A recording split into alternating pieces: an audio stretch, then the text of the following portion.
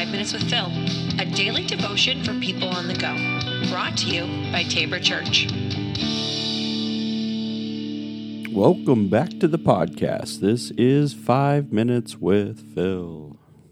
All right, we are continuing in our dysfunctional family tree series as we are going to be in Genesis chapter 29. And as I told you yesterday when we talked about favoritism, it's going to come into play quite a bit. And we're not going to be done with it even after today. But Genesis 29, you'll find, as we mentioned Jacob yesterday, as he was on the run because he left Esau. Well, he finds himself trying to find a wife. He gets to a place where Laban has two daughters. There's Leah, and she's the older one.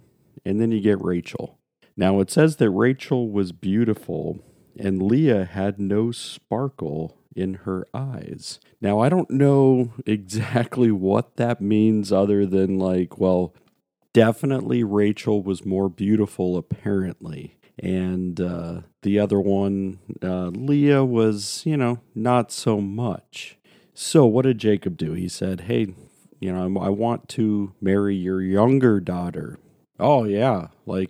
Here's the deal. You work for me and then, that'll be the deal. You work for me for 7 years and then you get my daughter. So he works there for 7 years. And wedding night comes along. The bride is veiled. He marries her, wakes up the next morning. It's not Rachel, it's Leah, right? So fast forward, he's like, hey, you deceived me. Well, this is coming from the deceiver, remember? Yeah, so he's like, you've deceived me. And he's like, well, here's the deal. You work with me for another 7 years, and you can marry my other daughter too. Okay. And he loves her, right? I mean, he already is really wants to marry Rachel. So he's like, all right, I'll work another 7 years. And so he does. So he works another 7 years. Finally, he gets married. But there's this passage, and to me, it's heartbreaking because it says that Jacob, slept with Rachel too, but he loved her more than Leah. And there's this thing at work, right, in this marriage that, yes, not only is it, it's polygamous, right? There's multiple wives. And you already know that's going to be, bring some issues of its own. But here's the issue, they're going to be fighting against each other. Just as I talked about the other day on the podcast, we talked about how having children is going to be a big deal in that culture.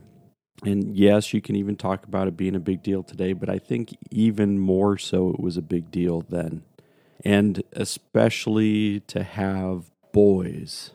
Now, the problem was, so we see already there's favoritism at play within the marriage. Jacob loves Rachel, but not so much Leah. But here's the problem that comes along. Leah starts pumping out kids. Right? And boom, having boys.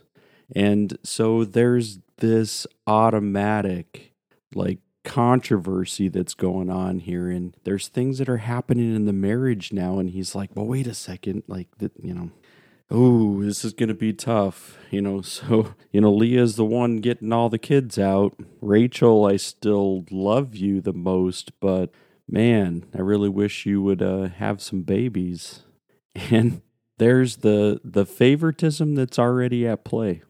And this will extend, and we'll talk about this, maybe even tomorrow, but you can see how this whole idea is always going to be a problem because this is going to further extend because he's got a favorite wife. And pretty soon he's also going to have some favorite kids.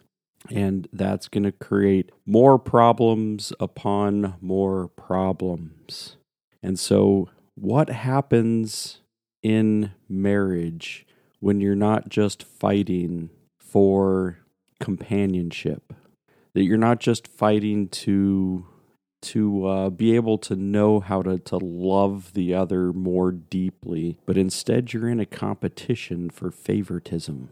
This causes some issues. It would cause issues in any relationship. When all of a sudden you've got this competition at work, oh boy, competition steals joy.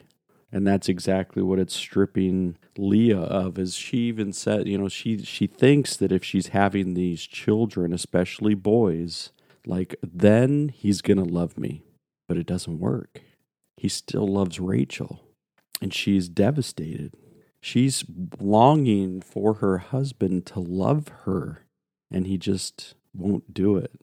I mean, and this is where we look to the greater meaning here. Because yes, this is a dysfunctional family where you're going to try to find love in these places, and sometimes it's going to be lacking. And what we do find is that often, there's this conversation with Leah and God. I mean, God's like, I'm going to take care of you, God.